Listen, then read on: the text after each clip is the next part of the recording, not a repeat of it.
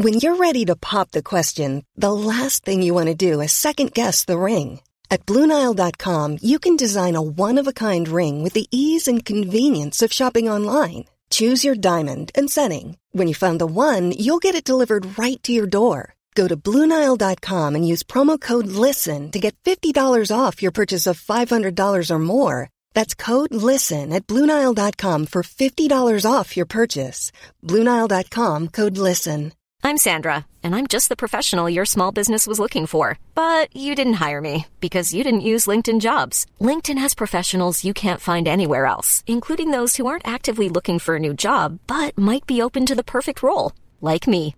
In a given month, over 70% of LinkedIn users don't visit other leading job sites. So if you're not looking on LinkedIn, you'll miss out on great candidates, like Sandra. Start hiring professionals like a professional. Post your free job on linkedin.com/people today. Hey there, it's Michelle Norris. I'm host of a podcast called Your Mama's Kitchen. When I travel, I'm usually looking for a way to find a taste of home when I'm not at home. And one of the things I love to do when I am at home is entertain. And Airbnb allows me to do that. When I was in California recently, I rented a house that had a great kitchen. And when we were sitting around the table, we were all thinking, we're in someone else's house. Someone could be in all of our homes as well. If you have a home, but you're not always at home, you have an Airbnb. Your home might be worth more than you think. Find out how much at airbnb.com/host. Hey, it's Ryan Reynolds, and I'm here with Keith, co-star of my upcoming film, If, only in theaters May 17th. Do you want to tell people the big news? All right, I'll do it. Sign up now and you'll get unlimited for $15 a month and 6 months of Paramount Plus Essential Plan on us. MintMobile.com/switch. Upfront payment of $45 equivalent to $15 per month. Unlimited over 40 gigabytes per month. Face lower speeds. Videos at 480p. Active Mint customers by 531.24 get 6 months of Paramount Plus Essential Plan. Auto renews after 6 months. Offer ends May 31st, 2024. Separate Paramount Plus registration required. Terms and conditions apply if rated PG.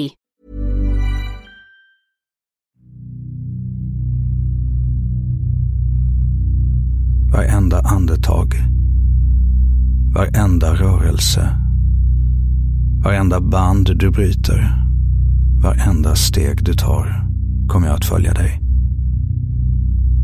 Varenda dag, varenda ord du säger, alla spel du spelar, varenda kväll du stannar kvar. Kan du inte se att du tillhör mig? Hur ont det gör för mig för varje steg du tar. Varenda rörelse, varenda löfte du bryter, varenda gång du låtsas le och allt du tar i anspråk kommer jag att följa. Sen du försvann har jag varit vilse. På natten när jag drömmer kan jag bara se ditt ansikte. Jag ser mig om, men jag kan inte ersätta dig. Jag är kall och jag längtar efter närhet till dig. Att du ska hålla mig. Jag fortsätter ropa. Snälla. Hur kan du inte se att du tillhör mig? Det här är en populärvetenskaplig podcast som djupdyker in i psykologiska fenomen bakom mänskliga beteenden, med särskilt fokus på beteenden som kan bli farliga och som ibland ligger oss närmare än vi själva tror. Jag heter Katarina Hovner och är rättspsykiatriker och forskare. Och jag heter Shilan Kaman och är forskare och beteendevetare inom rättspsykiatri.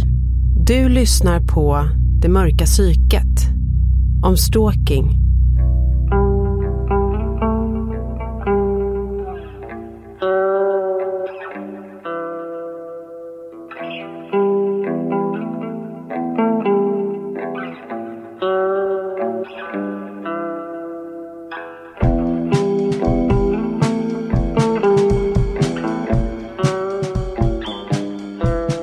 Du Katarina, du vet den här låten Every Breath You Take med The Police? Den är ju ett återkommande inslag under bröllop och har felaktigt tolkats som en väldigt romantisk låt. Men om man verkligen lyssnar på den texten och låten så hör man att den är ju rätt så obehaglig och faktiskt ganska hotfull. Och det här är ju någonting som även Sting som skrev låten, han har ju själv beskrivit att han har varit lite fascinerad över hur den har tagits emot och att den har blivit så felaktigt tolkad och liksom påtalat att låten handlar ju snarare om någon som är väldigt kontrollerande och försöker övervaka sin tidigare partner och att egentligen så handlar det här, eller det är egentligen ur en stalkers perspektiv. Just det, och det är ju precis, och det är ju det temat vi ska prata om idag, stalking eller stalkning som man kan säga på svenska då. Precis. Ja, men det har du rätt i, och det blir ju lite obehagligt om man tänker att man spelar den då på sitt bröllop som någon slags föraning eller vad är det för idé man har att det här äktenskapet ska bli eller så. Det är ju lite obehagligt. Ja men precis, och det sätter också fingret på någonting som jag varit inne på flera gånger. Och det är just det här med att misstolka kontrollerande beteenden och svartsjuka som någonting romantiskt. Så tänkte jag på en annan grej inom just populärkulturen som är lite problematisk.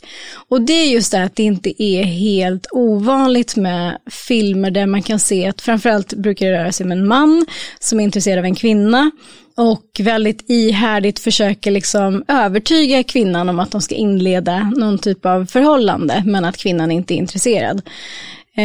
Och 2/3 av filmen går ut på att hon försöker säga nej. Men sen i slutändan så blir de ett par.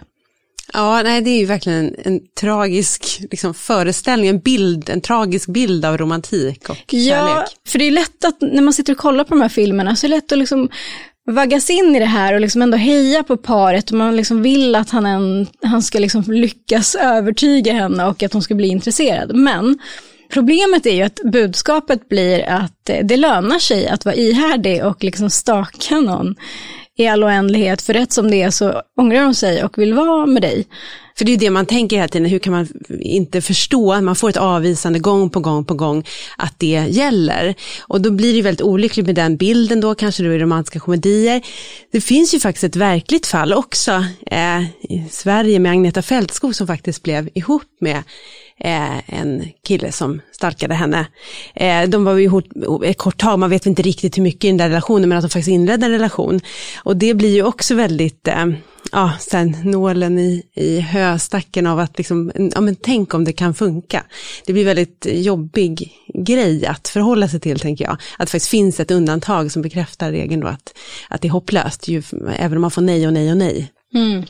Men det blir ju problematiskt, jag håller med.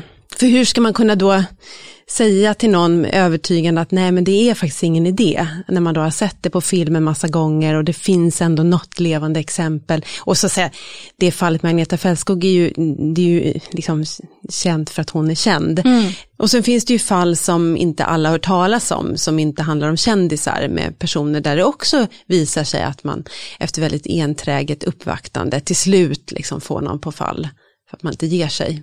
Ja, precis. För narrativet i de här filmerna blir ju att det är, alltså någon som är ihärdig, det blir ju kvitto på den personens kärlek. Kolla vad, han älskar henne eller honom verkligen. Så mycket, så att man inte ger sig. Nej, det är en romantisk föreställning på något vis, att det är äkta kärlek liksom, när man verkligen inte ger sig.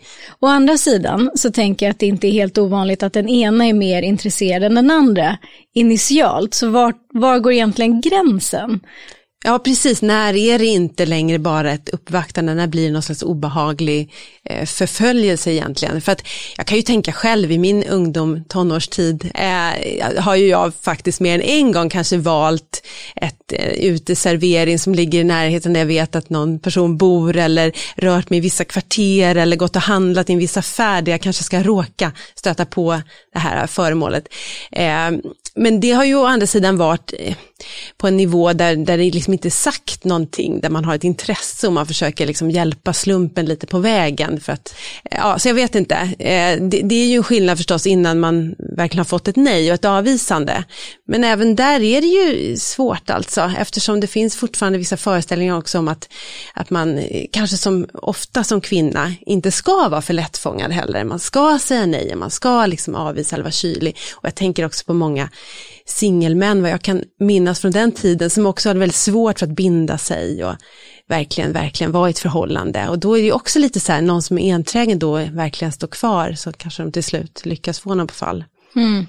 Men å andra sidan, så att det blir ju förstås svåra avvägningar. Jag tänker också på en bok som handlar om det, Lena Anderssons Egenmäktigt förfarande. Den är ju fantastisk verkligen. Men där kan man också fundera lite på vad det skulle kunna kallas om man sammanfattar den huvudpersonens beteenden i vissa avseenden. Och det här ska vi försöka djupdyka i med någon som kan jättemycket om just stalkning. Jag var på en bra plats i livet. Jag hade precis gått ut high school och var redo att ta nästa steg mot min karriär. Kliva in i vuxenlivet. Men alla planer jag hade förstördes efter den dagen. När allt började hända. Det är söndag eftermiddag någonstans i USA. En kvinna torkar av bord på restaurangen där hon arbetar. Det är ovanligt få gäster. Hon jobbar som ensam servitris. Under sitt pass tittar hon ut och ser någon stå på parkeringsplatsen. Han är smal, lång och har svart långt hår. Och han tittar in i restaurangen. Hon tänker att han kanske ska beställa mat. Att det är därför han är där ute. Men mannen står kvar och kvinnan talar till slut om för sin chef att någon står utanför och att någon kanske borde se efter om han behöver hjälp. Men när personal kommer ut finns han inte kvar. När mitt pass är slut och jag kommer ut till min bil ser jag att dörren på förarsidan är öppen. Och jag var alltid noga med att stänga och låsa. Jag var college-student och hade dyr studentlitteratur i bilen. På sätet låg en lapp där det stod: "Det suger att vara osynlig, eller hur?"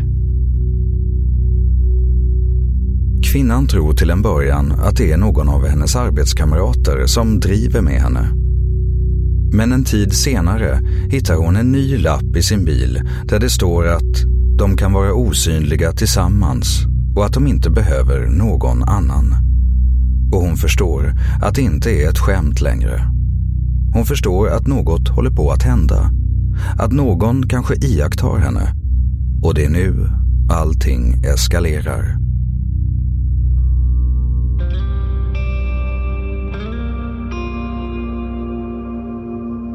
Att bli stalkad eller förföljd, som man också kan säga, det innebär att en person tar kontakt med en annan på något sätt mot den personens vilja och att det skapar en oro eller rädsla. Susanne Strand är docent i kriminologi vid Örebro universitet och forskningsledare för forskargruppen Stalkning och partnervåld.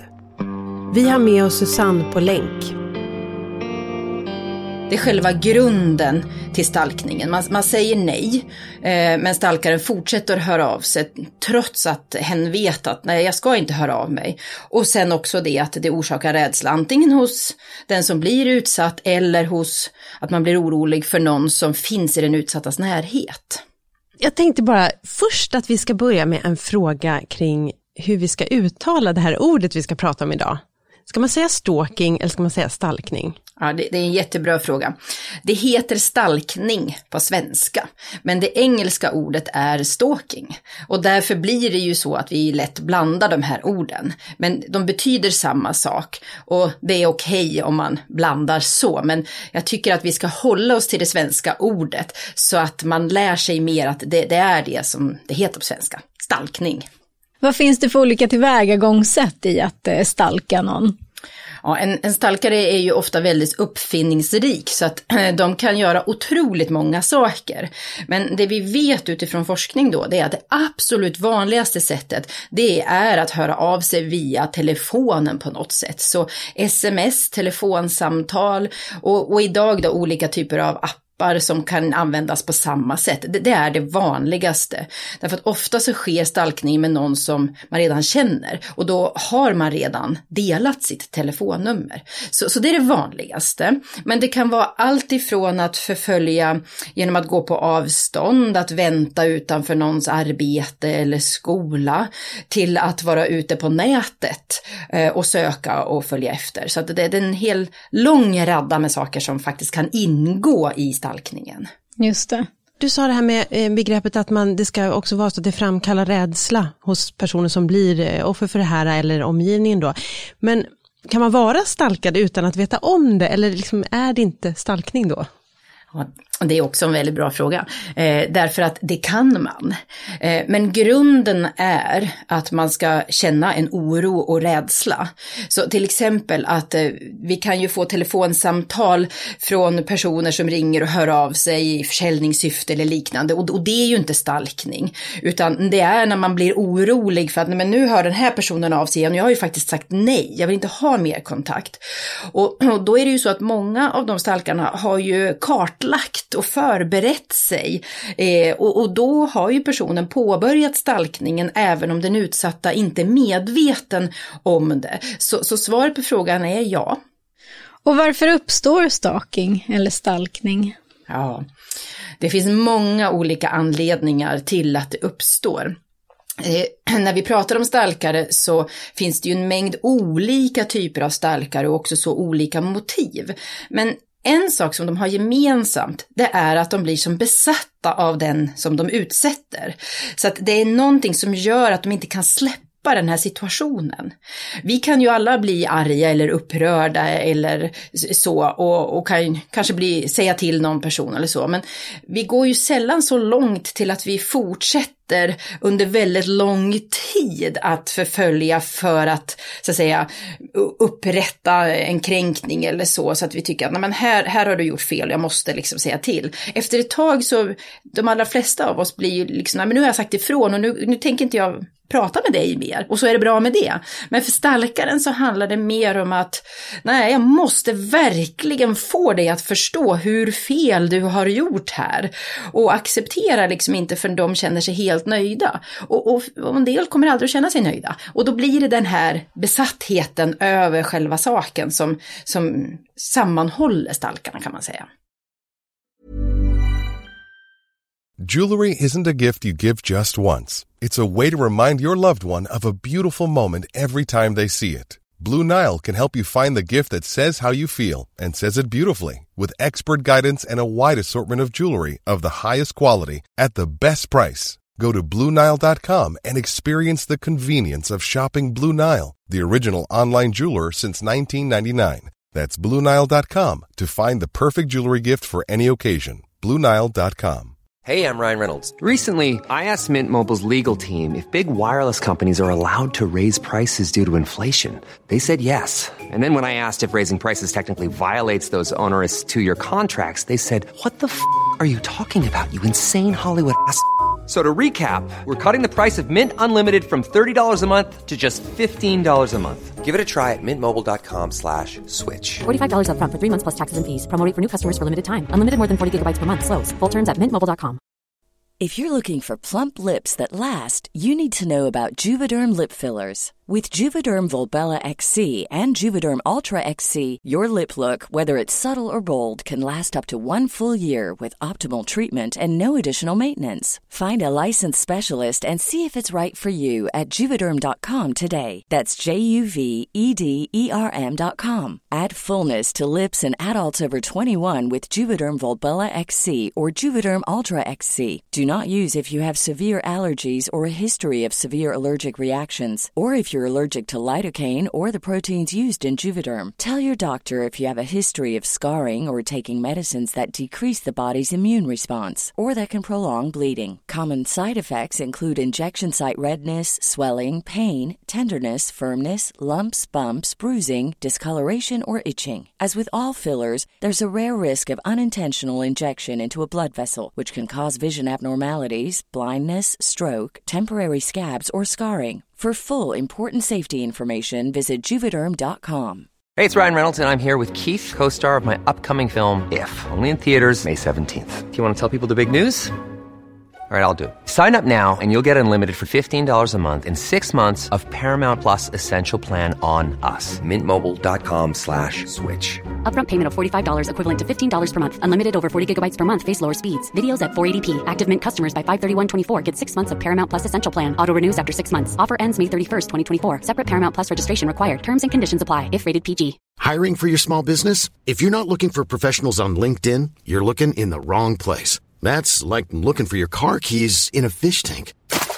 LinkedIn helps you hire professionals you can't find anywhere else, even those who aren't actively searching for a new job but might be open to the perfect role. In a given month, over 70% of LinkedIn users don't even visit other leading job sites. So start looking in the right place. With LinkedIn, you can hire professionals like a professional. Post your free job on linkedin.com/people today. Hey there, it's Michelle Norris. I'm host of a podcast called Your Mama's Kitchen. When I travel, I'm usually looking for a way to find a taste of home when I'm not at home. And one of the things I love to do when I am at home is entertain. And Airbnb allows me to do that. When I was in California recently, I rented a house that had a great kitchen. And when we were sitting around the table, we're all thinking, we're in someone else's house. Someone could be in all of our homes as well. If you have a home, but you're not always at home, you have an Airbnb. Your home might be worth more than you think. Find out how much at airbnb.com/host.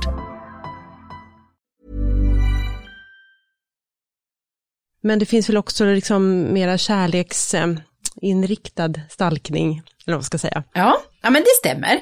Och jag brukar använda Mullens typologier. Och Paul Mullen, han tog fram en typologi som består av 5 olika typer av stalkare. Och det är ju lite så att om man pratar om stalkare så vill man gärna prata om som en grupp. Och det är precis som ni säger, det går inte riktigt för att det skiljer sig ganska mycket åt. Så då tog han fram den här typologin. Och en av de här typerna då är den så kallade hämnaren, som till exempel fortsätter mot en myndighet och accepterar inte beslut fastän det är liksom taget i högsta instans. Andra typer av hämnare, det kan ju vara att personen i fråga har blivit kränkt på något sätt och vill kräva upprättelse och hämnd för det. Och det kan vara allt ifrån en patient som tycker att man har fått fel behandling eller att ens nära och kära har fått fel behandling för man har läst på nätet att det finns någonting bättre och så får man inte det och så vill man hämnas då. Eller en person som är arg på, det kan vara en granne, det kan vara en medarbetare, men på något sätt har man blivit kränkt och kräver att få upprättelse för det och vill göra det genom att hämnas. Så det är en.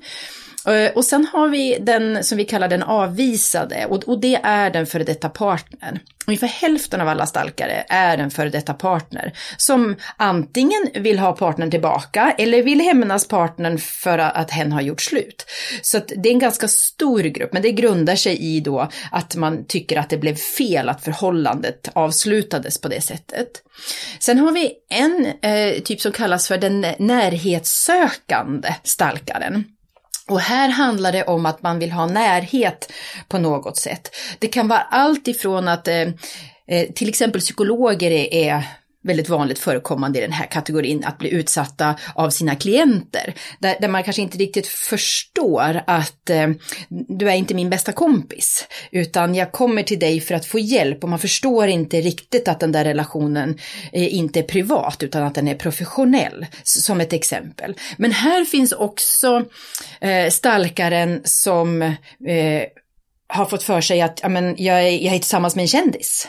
Att man är helt övertygad om att när till exempel då Bruce Springsteen eller Madonna eller någon av de här jättestora artisterna kommer och spelar på en arena så kommer de för min skull. Det är, alla andra är liksom rekvisita där men de kommer för min skull och har på något sätt fått för sig att det är på det här sättet. Vilket det naturligtvis inte är. Men det kanske är den typen av stalkare som vi läser om ibland. Och då kategoriserar vi dem inom den här kategorin närhetssökande. Att man vill liksom ha den här relationen. Det är det går ut på. Sen har vi den som vi kallar kanske lite ofint för den inkompetente stalkaren. Eller den socialt inkompetente. Det vill säga man förstår inte riktigt det sociala spelet. Och med det innebär att man kanske har en vänskapsrelation med någon eller man träffar någon som kanske är väldigt snäll och pratar med en. Men det är också kanske en professionell relation. Och så tror man att nu har vi en mycket närmare relation. Fast det har vi egentligen inte. Och så förstår man inte det här. Och sen har vi den sista då. typen. Och det är kanske den som vi är mest rädda för. Och det är stalkaren som förföljer i syfte att utföra ett sexualbrott eller kanske till och med ett ännu grövre brott som mord. Och den personen har ju då ofta förberett under ganska lång tid för att sen, och förföljer den utsatta då, kanske börja med att kartlägga på nätet och så, för att sen hitta ett ställe där man då utsätter personen i fråga. Och det är den stalkaren som det görs otäcka filmer om, och som vi kanske säger, det här är den jättehemska otäcka stalkaren, och det är ju den här stalkaren naturligtvis, men de är också ganska få till antalet. Så den absolut vanligaste stalkaren är den före detta partnern, det är ungefär hälften. Så det kan man ha i åtanke då, de här olika delarna. Jag tänker den här sista typen då som är väldigt ovanlig, den känns ju också som, är det samma mekanismer där? Jag tänker att där liksom syftet är kanske inte kartläggningen i sig, utan det är bara ett medel för att nå ett annat syfte eller mål som kanske handlar om sexualbrott eller mord eller någonting sånt. Är det samma drivkrafter, eller liksom är det egentligen en helt annan typ, fast den halkar in där för att beteendet är stalkning? Det är just det som vi håller på att titta på. För det är lite precis som du är inne på. Ja, men var går gränsen då mellan att vara en stalkare eller en sexualbrottsförövare? För här kan man också ta in andra delar som, vad är skillnaden när det gäller till exempel andra brott som också innehåller en viss grad av förföljelse. Vad är skillnaden mellan då att vara en stalkare eller i det här fallet en sexualbrottsförövare? Ja, det kanske inte är så stor alla gånger. Och är alla sexualbrottsförövare en stalkare? Nej, det kan man inte säga. Om vi pratar om grooming till exempel, är det en form av stalkning? Ja, här är det ett gränsland. Och här finns det olika, så att säga, ingångar då forskningsmässigt i hur man ska se på det här. Och det blir också ett problem därför att all typ av stalkning är inte per definition, alltså beteendena är inte per definition brottsliga alla gånger. Det är ju inte brottsligt att handla på en affär, även om det är som så att den man förföljer är där. Och då blir det så här, ja men vad är brottsligt, vad är inte? Och likadant att vilka beteenden är brottsliga, vilka är inte. Och är sexualbrottsförövaren per definition en stalkare, eller är det en sexualbrottsförövare som också använder stalkningsmetoder ibland? Jo, men vi funderar lite kring just gränsdragningen till när det blir kriminella handlingar. Ganska svårt, för många av de här handlingarna behöver ju, precis som du är inne på, inte vara brottsliga i sig, men kan ju väcka enormt obehag. Men som utsatt då, vad ska man tänka på? När ska man polisanmäla? Jag tycker att man ska polisanmäla all typ av stalkning. För jag tycker att det i sig är minst ett ofredande. Men det här handlar ju om att leda i bevis. Så den lag som vi har i Sverige, lagen om olaga förföljelse, den går ut på att varje enskilt beteende behöver i sig vara en kriminell handling. Och det gör ju att vissa handlingar är svåra att bevisa att de i sig är brottsliga. Men jag tycker ju att hela beteendet i sig ingår i detta. Och då, så att säga, om man ser det i en följd, så blir det ju alla handlingar som syftar till att stalka den utsatta i sig ett brottsligt beteende. Så att det är två olika sätt att se på själva stalkningen. Så det jag menar är att stalkning är inte okej oavsett hur stalkningen görs. Däremot är det väldigt svårt att avgöra vilka olika delar som i sig är brottsliga handlingar. Och jag tycker inte att den utsatta ska behöva fundera på det här överhuvudtaget, utan man gör en polisanmälan och sen är det upp till rättskedjan att avgöra de här bitarna, vad som så att säga kan anses brottsligt eller inte.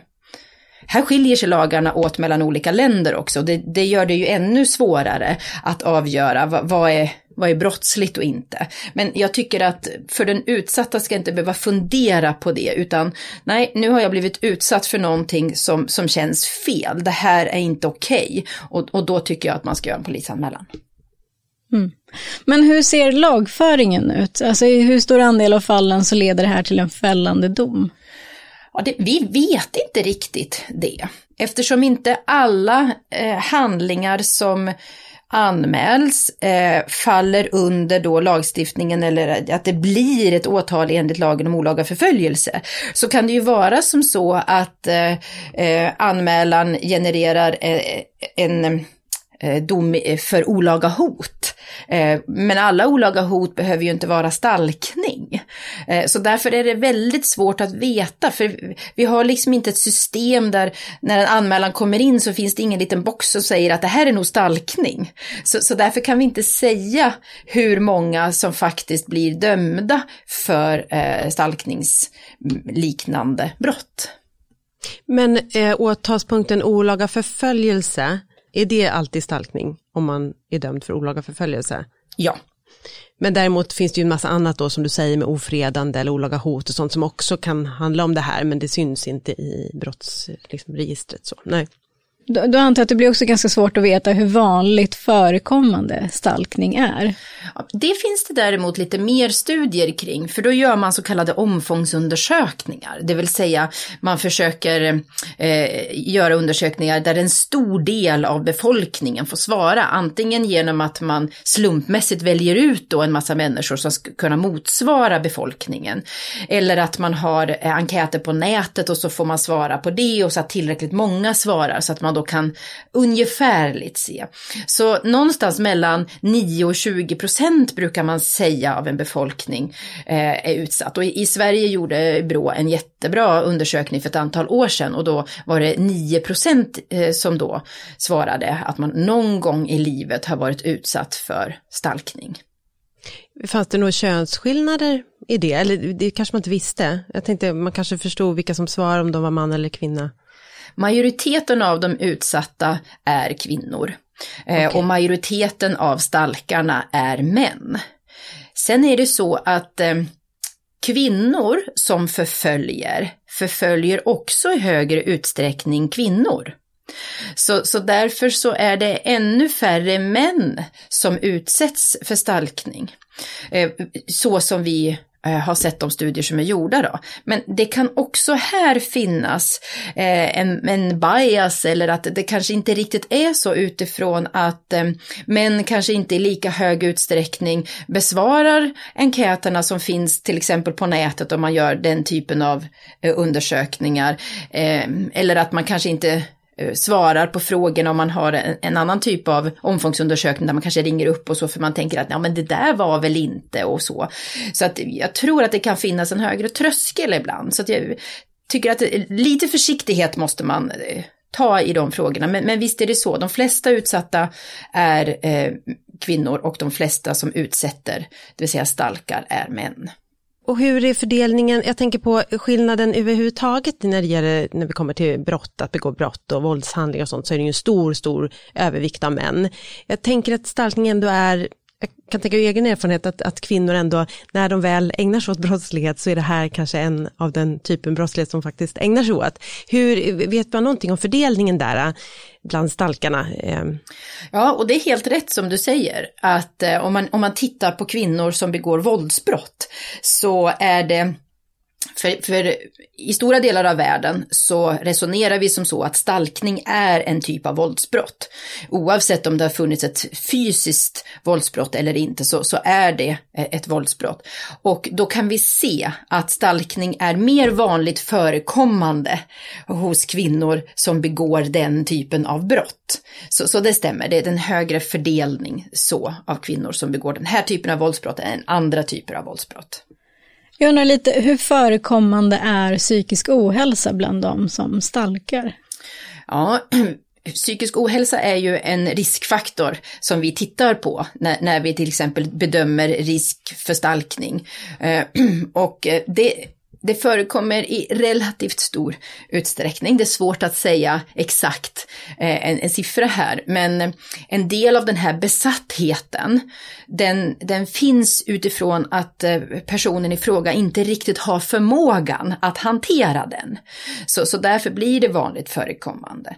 Men man kan till exempel se den här personen som jag pratade om som upplever att man är tillsammans med en kändis, det är ju en form av vanföreställning. Så att det är ju en form av psykisk ohälsa, att man inte förstår att nej men vi är inte tillsammans.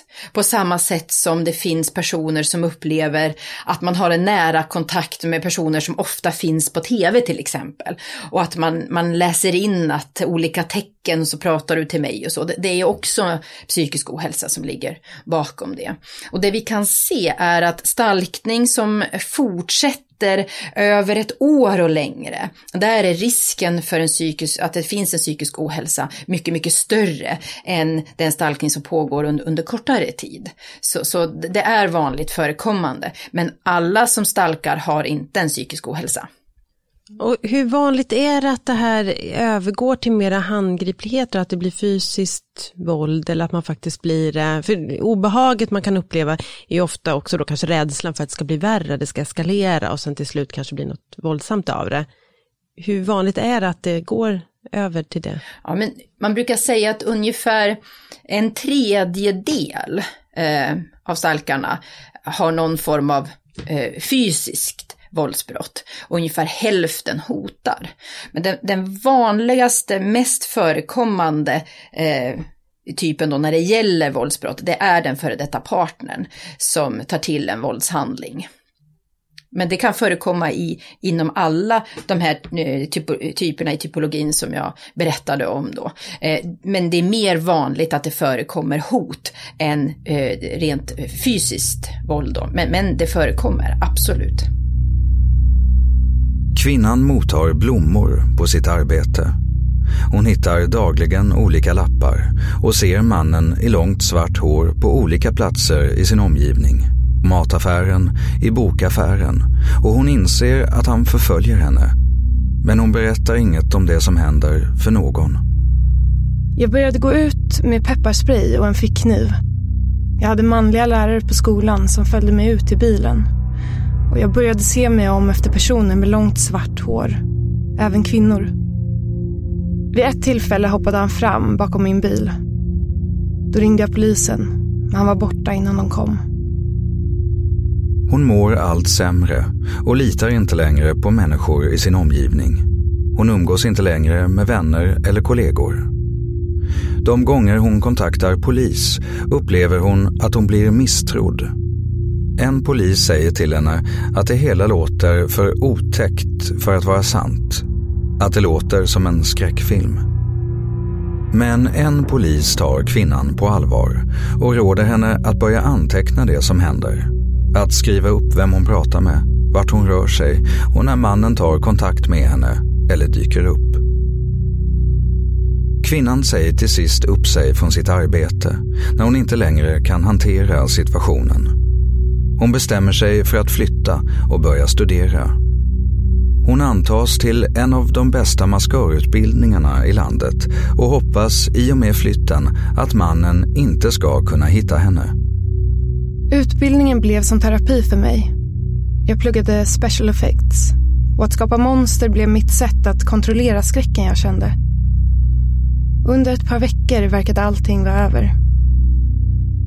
Men en kväll när jag kom hem hittade jag en ny lapp utanför min dörr. Och så kunde det pågå. Han försvann några månader, sen dök han upp igen. Men han försvann aldrig helt. Efter utbildningen arbetar kvinnan som maskör. Hon flyttar och köper sin första egna bostad. Mannen har inte hört av sig under en längre tid och hon tänker att han kanske till slut har tappat bort henne.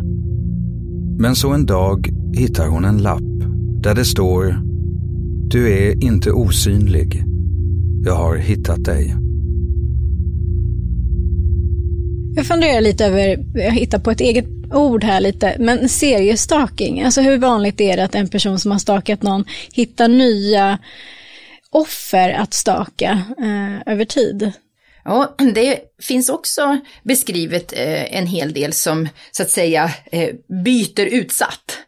Så att det här stalkningsbeteendet, att bli besatt av någon, att det kvarstår så att man helt enkelt byter objekt. Och det är också någonting vi tittar på när det gäller då att bedöma för risker till exempel. Hur stor är risken att man fortsätter och förföljer samma utsatt och hur stor är risken att personen faktiskt fortsätter med det här beteendet mot någon annan. Så att det förekommer absolut. Finns det olika typer där i vad man får ut av det? Alltså jag kan tänka att det både kan vara plågsamt, att man ständigt behöver få upprättelse, att man lider av att man stalkar. Men så kan jag tänka mig också att det kan finnas en grupp som på något sätt finner någon slags tillfredsställelse i att hålla på. Alltså att det ger dem någonting, att det här är en sysselsättning som blir på något sätt, eller kanske inte lustfyllt men åtminstone tillfredsställande, och att man på något sätt behöver. Finns det sådana, nu pratar vi om en typologi, en uppdelning där det mer beror på relationen mellan stalkaren och den utsatte, men finns det olika typer av vad man liksom får ut av det? Ja, som sagt, motivet kan ju vara olika naturligtvis, men någonstans så handlar det ju om saken som är då viktig för stalkaren. Och är det så att stalkaren vill hämnas, ja men då kanske graden av hämnd ökar. Därför att man tycker att du har gjort så otroligt fel i det du gjorde mot mig. Så nu ska jag se till att ditt liv blir lika hemskt som du har utsatt mitt. Och då fortsätter, och då räcker det inte med en nivå så att säga. För när stalkaren har gjort det så, ja men det här kändes ju bra, men det räcker inte. Och då ökar man på så att man trappar upp beteendet och blir ju kanske till viss del tillfredsställd i stunden, men det räcker inte i det stora hela, så därför så eskalerar det då, eller att det trappas upp. Men det är oftast den här grundorsaken som inte liksom blir utredd, och de blir aldrig riktigt helt tillfredsställda i det, och det är därför de fortsätter. Jag tänker, om man känner någon som är utsatt, hur kan man stötta den personen? Vad ska man tänka på som anhörig? Ja, en viktig sak är att lyssna. Många av de utsatta upplever att det är ingen som tror mig. Det är ingen som förstår hur jobbigt det här är. Och det kan vara så att stalkningen har varit intensiv i en period och sen så blir den mindre intensiv. Men då måste man ha förståelse för att som någon utsatt sa, det känns som om han kryper under skinnet på mig och liksom bara kommer åt det innersta. Jag har ingenstans att ta vägen. Och har den känslan infunnit sig, då kan det gå kanske en månad eller 2, och så kanske det kommer ett sms ut och går, och så kommer det här smset: åh vilken fin grön tröja du har på dig. Och den utsatta bara tittar sig runt omkring. Vad kommer det här ifrån? Det måste vara den här personen. Då kommer alla de här känslorna tillbaka över att, åh nej, han ser mig. Vad ska jag göra? Och så går man hem, stänger in sig och tycker att det här är fruktansvärt jobbigt. Sen om då den utsatta berättar det här för någon, så kanske de bagatelliserar det och säger, men det är ju bara ett sms. Han har ju slutat egentligen. Och det tror jag är bland det värsta man kan göra. Därför att då får inte den utsatta den här bekräftelsen i känslan av att jag är utsatt. Han är ju där hela tiden. Han kanske inte visar sig jämt, men när det här smset kommer så säger det till den utsatta att jag finns här, var du än går så finns jag här. Så den utsatta är ju utsatt hela tiden. Medan vi som står utanför kanske tycker att, ja men vadå, det där var väl ingenting. Men det är det. Så det är mitt främsta råd, att lyssna. Så att den utsatta känner, okej, det är någon som förstår mig här. Så att man på det viset kan stötta. På samma sätt då, om man känner någon eller misstänker att någon i ens närhet faktiskt är en stalkare då, eller utvecklar sånt beteende, har svårt att släppa sitt ex till exempel. Och man själv kan tycka som, men vänta nu, är det här verkligen, ja men jag måste få reda på varför det tog slut till exempel. Så jag måste bara, och så tycker man sig ana att det faktiskt inte att det går överstyr helt enkelt. Hur ska man göra då? Ja, det är ju mycket svårare. Men här kan man ju till exempel försöka prata med personen så att, och då kan man ju se om de släpper den tanken. Men det som händer är att stalkaren kanske tänker, nej men du förstår ju inte mig, så det är ju ingen mening att prata vidare med dig, för du fattar ju inte hur viktigt det här är. Jag måste ju verkligen få reda på varför det tog slut. Det är min rätt att få reda på det här. Om vi då pratar en vecka efter att förhållandet tog slut så kan det ju finnas en viss relevans i det. Men pratar vi 2 år efteråt, då finns inte den relevansen på det sättet, utan då behöver man ju så att säga gå vidare. Och det är det som jag menar med den här besattheten. Det är fullt normalt när man är i en krisreaktion att vilja veta, men hur hamnade jag här? Vad hände nu? Och för de allra flesta så accepterar man situationen att nej, men jag kanske aldrig kommer att få reda på exakt varför, och det kanske inte spelar någon roll för hur jag går vidare. Men för stalkaren är det centralt. Jag kan inte gå vidare om jag inte får veta exakt varför. Och även om de då skulle få reda på exakt varför, då räcker inte det. Ja, men du har ju fel i det. Du kan inte säga så. Så att du gjorde slut med mig av fel anledning. Och då blir det liksom någonting helt annat. Så därför kan man ibland se stalkare som har stalkat i flera år att grundkonflikten är som borta. För det skapas nya allt eftersom. Och det är därför det är så oerhört viktigt att inte ha någon som helst kontakt med stalkaren. Utan man säger nej en gång. Nej, jag vill inte ha kontakt med dig mer. Och sen har man ingen kontakt. Därför att stalkaren tolkar all form av kontakt som en vilja till kontakt. Även om det är ett nej så tänker de, fast du vill ändå, så att jag provar igen. Det gäller att släcka ut beteendet, inte belöna det i vilken form som, alltså eftersom ett negativ kontakt också kan uppfattas på något sätt som en feedback i alla fall, som gör att du liksom fortsätter och upprätthåller ditt beteende, antar jag. Så att, och det kan vara jättesvårt också när det kommer mycket sms, eller det kanske har varit tyst och lugnt under ett tag och så kommer det här tillbaka. Då kan det vara jättesvårt att så att säga inte säga, men vi sa ju nej, jag vill inte ha någon kontakt. Men då tolkar stalkaren det, du kommer ihåg mig, du vet mitt telefonnummer, ja, du vill ha kontakt. Så det är nog kanske det viktigaste rådet, att inte ha kontakt med stalkaren, att sen dokumentera, skriva ner för sig själv att nu hör den här personen av sig. Och då tycker jag också att när man skriver ner vad som har hänt, att man också ska skriva ner hur man känner. Därför att många utsatta har en tendens efter ett tag att bagatellisera, men det kanske inte var så farligt egentligen. Men då ska man komma ihåg den där känslan som, jo men det var faktiskt det. Och det kan också göra det lättare att göra en polisanmälan, för att nej, men varje gång det här händer så mår jag jättedåligt. Det här är inte okej på något sätt. Och så när man har dokumenterat, då tycker jag också man ska som sagt prata med någon som finns i ens närhet, förklara hur man känner så att man får den här känslan av att bli trodd. För en del utsatta kanske tänker, men är det jag som inbillar mig det här eller inte?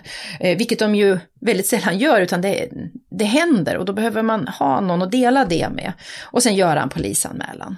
Om det är så att man upplever att jag är utsatt för ett brott här. Så det är de viktigaste sakerna. Jag tänker att det är ganska svårt, tror jag, att föreställa sig den konstanta, eller den konsekvensen av att gå runt och ha ett överhängande hot eller känna sig hotad under en längre tid. Men vad vet man om hälsokonsekvenser och psykisk ohälsa hos utsatta personer? Ja, vi vet att för de som har varit utsatta under en längre tid så finns det en högre risk för att också utveckla psykisk ohälsa. Allt ifrån depressioner till posttraumatiska stresssyndrom. Och sen naturligtvis ångest och stress som också kan komma utifrån att ha varit utsatt under en lång tid. Så att det är ju viktigt att man får stöd och hjälp att hantera de bitarna. Finns det någon bra hjälp för stalkaren? Alltså kan man lära om, eller hur ska man, hur ser prognosen ut?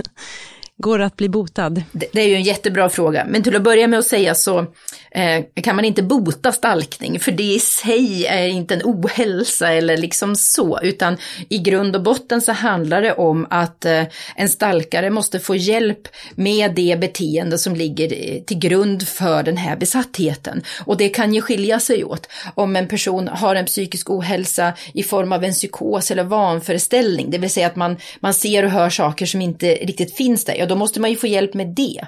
Är det som så att man är väldigt, väldigt arg och har inte riktigt förmågan att släppa att vara så arg, då behöver man ju få hjälp och stöd med den biten. Så det är ju egentligen 2 helt skilda saker som man behöver hjälp med. Och här kan jag nog tycka att samhället överlag behöver bli bättre på att förstå stalkningsbeteendet, så att man tar in det också när man jobbar med den grundläggande ohälsan då, som kanske är ett problem i sig. Är det någonting rättsväsendet kan bli bättre på? Ja, men det som vi har varit inne på. Rättsväsendet idag har svårt att se den utsatthet som de som är utsatta för stalkning har. Mycket utifrån att många av stalkningsbeteendena per definition inte är ett brott. Då står man lite handfallen. Vad ska vi göra? Om det är så att det blir inget åtal. Den utsatta gör en polisanmälan och så läggs den ner. För många utsatta uppfattar ju det då som att då har det inte hänt. Och stalkaren kan uppleva det som, men jag har ju rätt att göra det här. Fast i själva verket så handlar det om att det gick inte att bevisa. Det är ingen som tycker att det är okej.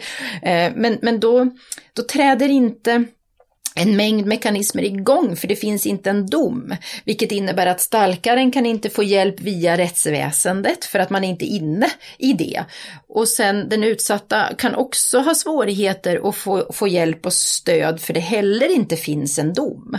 Så att här tycker jag att vi måste bli mycket bättre på att förstå den utsatthet som de utsatta har, och också kunna hjälpa de stalkare som själva förstår att jag behöver hjälp med det här. Det finns få ställen att vända sig till.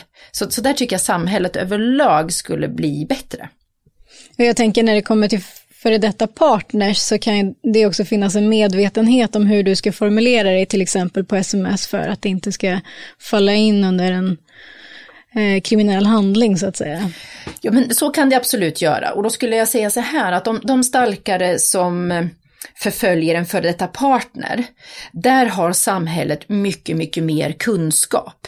Därför att samhället tycker jag har blivit mycket bättre på att förstå våld i nära relation. Även om man är lång bit kvar så förstår man mer och det finns mer möjligheter till hjälp på olika sätt. Det är den andra halvan av stalkningssituationer, det vill säga de som förföljer och stalkar någon som inte är en före detta partner. Där finns nästan ingenting i hjälp. De har väldigt få ställen att vända sig till om det inte blir en fällande dom. Så där behöver vi bli mycket, mycket bättre i att förstå vad innebär det att bli förföljd av någon som jag inte har en nära relation med. Vad innebär det?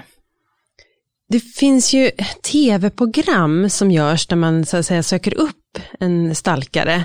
Hur ska man se på det? Är det en bra eller dålig idé? Jag kan säga så här, personer som har förföljt någon under längre tid, det vill säga mer än 1 år och framåt, gör ju ofta det för att man har svårigheter att acceptera situationen och att man på olika sätt fortfarande är besatt av situationen och att man vill få fram sin sak på olika sätt. Och då är det så att om någon kommer och förklarar för stalkaren, du gör fel, sluta, så är det många stalkare som tänker, du förstår inte alls. Nu är du också en av dem som är på den andra sidan om man har konspirationsteorier, eller du är någon som försöker hindra mig för att nå den som jag är hemligt tillsammans med, för du vet inte att vi egentligen är tillsammans. Det som kan hända då om man gör det är att stalkaren drar sig tillbaka, och vi brukar prata om en cooling off-period, det vill säga man slutar att förfölja under ett kortare tag, men det de i själva verket gör är att de kan ha blivit ännu mer bestämda i sin stalkning och hittar en ny strategi för att nå den utsatta. Och det kanske man fortsätter med efter ett halvår eller efter ett år. år. För har man så att säga förföljt någon under 5-10 år, då kommer man inte att sluta utifrån att någon helt okänd människa kommer och säger nu ska du sluta för det här är inte bra. Utan det kan få motsatt effekt. Men om man då följer upp och frågar har det hänt något inom 1-3 månader så kommer många av de utsatta säga nej nu är det lugnt. Men det är inte säkert att det är det över tid. Och här tycker jag man måste ha väldigt stor respekt för hur stalkningen går till, vad som är de grundläggande motiven, vilka risker tar man både för den utsatta och för stalkaren i de här situationerna. Så frågan är väldigt, väldigt komplex, men man måste ha stor förståelse för både den utsatta situation och hur stalkningen sker i sin helhet.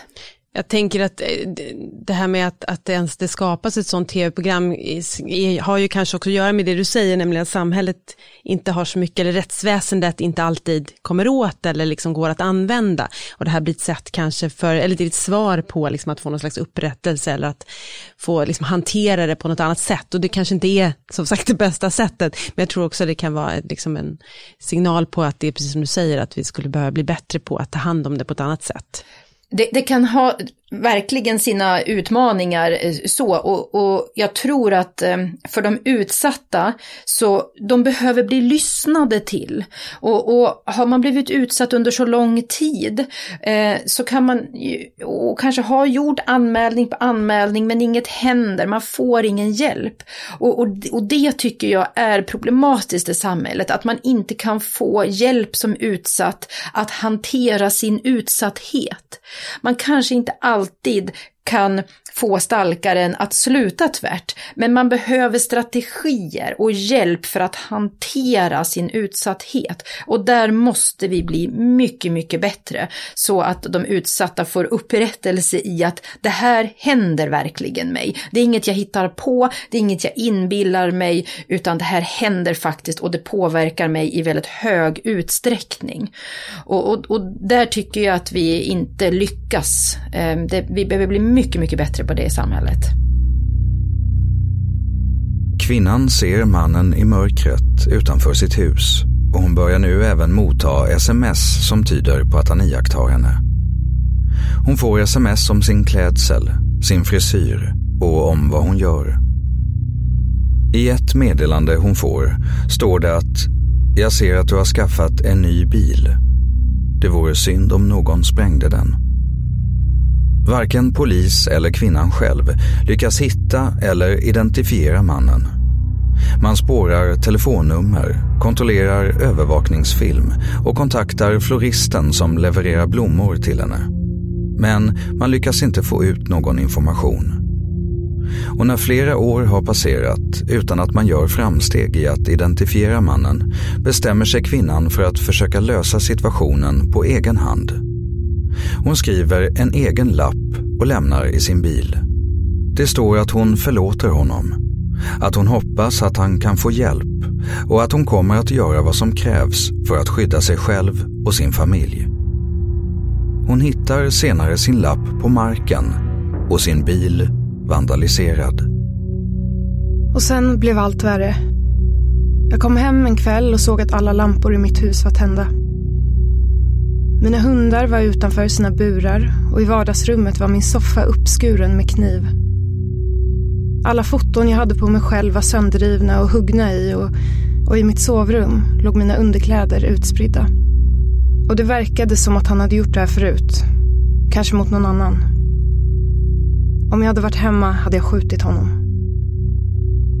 Polisen hittar inga fingeravtryck efter incidenten och kvinnan flyttar hem till sina föräldrar. Hon installerar kameror hemma och ser till att hon aldrig är ensam. Med tiden blir situationen till vardag. Hon hittar rutiner och lösningar och liknade vid att leva med en sjukdom. Att man bara måste hantera det. Hon börjar gå i terapi och fortsätter att samla bevis. Hon tar bilder, antecknar platser och tidpunkter och drivs av att en dag kunna få veta vem han är och stoppa honom från att kunna utsätta någon annan för det hon själv blivit utsatt för.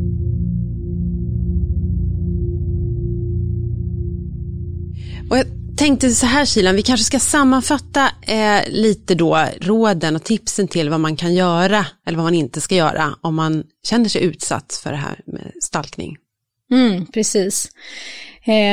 En väldigt viktig aspekt är ju att i möjligaste mån minimera kontakt med den som utsätter den. Allra helst inte ha någon kontakt överhuvudtaget. Det man brukar säga är att det är bra att säga nej till kontakt vid ett tillfälle och sen därefter inte ha kontakt överhuvudtaget och inte svara. För all typ av kontakt blir som bensin på en eld. Så alltså ingen kontakt? Ingen kontakt. Och här blir en aspekt lite viktig, en liten bisats här. Det blir väldigt problematiskt när det är partnerrelationer eller tidigare partnerrelationer och man har gemensamma barn. Där finns det ju vid vårdnadstvister och sådär, eller liksom där man måste ha kontakt med den som utsätter en för stalking eller stalkning. Så är de liksom särskilt utsatta. Så där tror jag att man behöver vara särskilt vaksam när det här inte är ett alternativ där man inte kan välja bort att ha kontakt. Kan man inte ha kontakt via sitt ombud eller advokat eller så om det är en tvist eller så? Det kan man. Men även indirekt kontakt kan ju bli triggande om det är något speciellt. Om hon liksom försöker få vårdnaden om barnen helt och hållet så kan det bli en triggande. Alltså för det blir någon form av interaktion även om den är indirekt så att säga. Men så där behöver man vara lite extra vaksam. Sen ska man dokumentera precis allting. Varje kontakt ska dokumenteras och gärna också hur man känner sig vid den typen av, alltså när man blir kontaktad. Och det är för att försöka synliggöra systematiken i utsattheten och vad konsekvenserna blir. Så fota, skriva dagbok och liksom notera. Exakt. Logga helt enkelt. Ja, printscreena allting också och sådär. Just det, det är en bra idé. Sen ska man också kommunicera sin utsatthet, prata med en vän eller en närstående. Är det på något sätt relaterat till ens jobb så ska man ju förstås ta det med sin chef också. Sen finns det olika instanser som man kan höra av sig till. Men att liksom göra det synligt så att folk i ens närhet vet om att det här pågår. Precis. Som Susanne var inne på också, polisanmäl. Och försök inte att ta reda på ifall det här liksom uppfyller kriterierna för att vara olagligt eller inte. Det är bättre att ta kontakt med polisen och så får de utreda det. En annan sak det är att man ska försöka vara lite mindre förutsägbar i sitt rörelsemönster. Försöka ta lite nya vägar och variera tider och så att det inte blir jättelätt att kartlägga en. Alltså typ ta en senare buss eller åka tidigare någonstans eller handla i en annan affär eller så. Precis. Så är man väldigt rutinmässig så kan det också vara en viss sårbarhet för det blir väldigt lätt för den som stakar en att kartlägga vart du kommer vara, vilken tid och så vidare. En annan aspekt, och vi har ju funderat lite över det här själva, bland annat i samband med svartsjuka-avsnittet. Om man misstänker att den personen som stakar en har haft tillgång till ens telefon, till exempel om det är någon som man har varit i kontakt med, alltså som en tidigare partner och så ska man veta att det finns ju en risk, eller det finns vissa appar som man kan installera på telefoner som också är osynliga tror jag. Där de kan spegla mobilen helt och hållet, så att den personen kan då se alla ingående och utgående samtal, sms och också vart du befinner dig och sådär. Så att det kan ju vara en idé att nollställa telefonen. Eller byta telefon. Ja just det, nej men det är väl klokt. Jo, för det här med sociala medier och med telefoner och tekniker gör ju att det öppnas liksom en helt ny värld och möjligheter för stalkaren kan man se också ju. I att just med appar och sånt kunna övervaka, kunna se.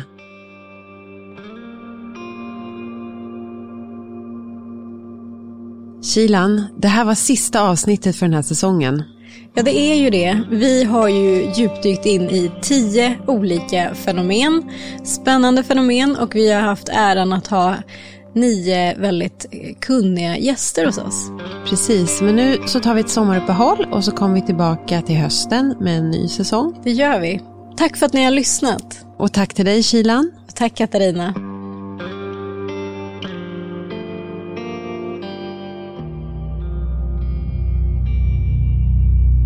Åtta år har gått sedan kvinnan hittade den första lappen i sin bil.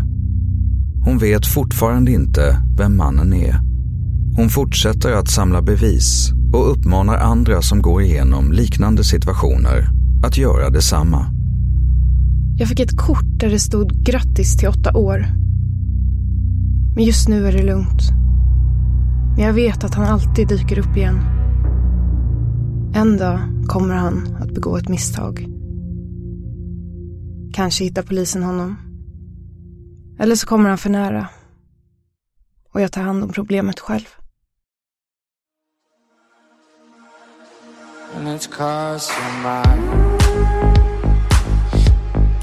Referenser och mer information om det här avsnittet finns på vår hemsida. Tack för att du har lyssnat på en produktion av Novel Studios. Särskilt tack till Liz, vars historia läses av Alexandra Nordberg. Och tack till Susanne Strand.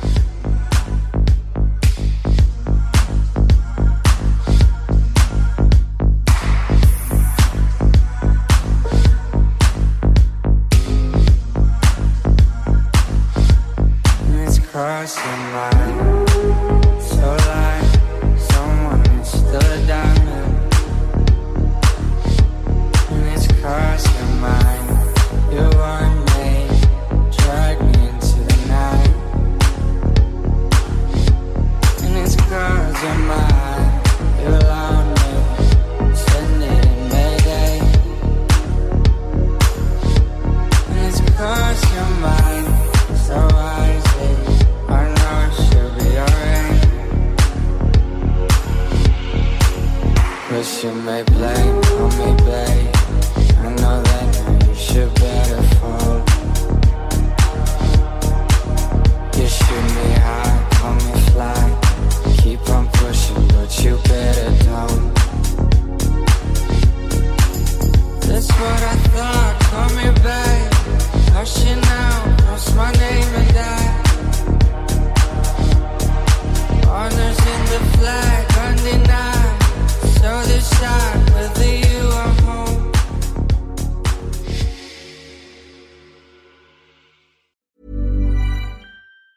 Planning for your next trip? Elevate your travel style with Quince. Quince has all the jet-setting essentials you'll want for your next getaway, like European linen, premium luggage options, buttery soft Italian leather bags, and so much more. And it's all priced at 50 to 80% less than similar brands. Plus, Quince only works with factories that use safe and ethical manufacturing practices. Pack your bags with high-quality essentials you'll be wearing for vacations to come with Quince. Go to quince.com/trip for free shipping and 365-day returns. Hi, I'm Daniel, founder of Pretty Litter. Did you know cats tend to hide symptoms of sickness and pain? I learned this the hard way after losing my cat, Gingy. So I created Pretty Litter, a health monitoring litter that helps detect early signs of illness by changing colors, saving you money and potentially your cat's life. Pretty Litter is veterinarian developed, and it's the easiest way to keep tabs on your fur baby's health right at home. Go to prettylitter.com and use code ACAST for 20% off your first order and a free cat toy. Terms and conditions apply. See site for details.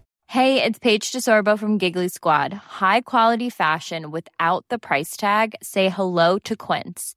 I'm snagging high-end essentials like cozy cashmere sweaters, sleek leather jackets, fine jewelry, and so much more. With Quince being 50 to 80% less than similar brands.